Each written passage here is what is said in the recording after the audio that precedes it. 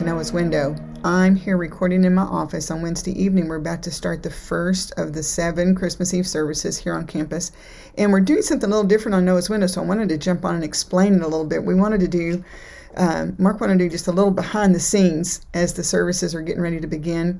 And so if you're listening on Spotify, what you won't be able to see, Mark is outside with the camels recording, and so you can hear the road noise in the background. But if you're listening on Spotify, you might want to go watch it on YouTube later, because the camels are really something. So I just wanted to explain that before we roll the video, and I hope you're having a wonderful day. This should be airing on Thursday, and there will be 2 more Christmas Eve services today on Thursday, and then 4 on Friday. So I hope you're all having a wonderful Christmas Eve. And before I roll the footage of Mark out with the camels, let's have a word of prayer.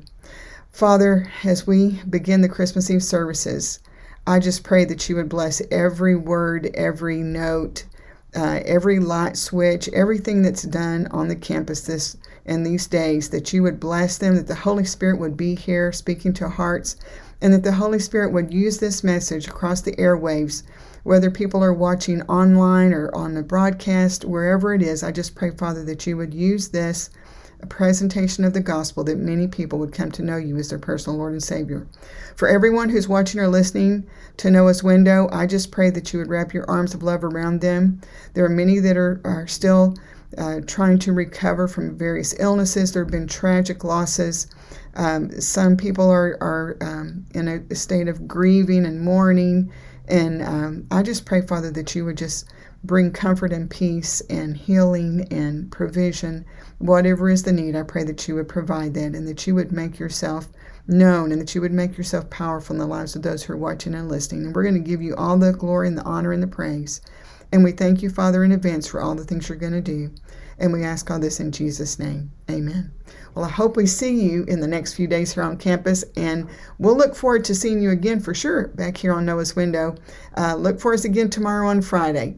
God bless everyone. See you soon. Hey, good morning and welcome to Noah's Window. If you're watching this in the morning, you know that I filmed it in the evening.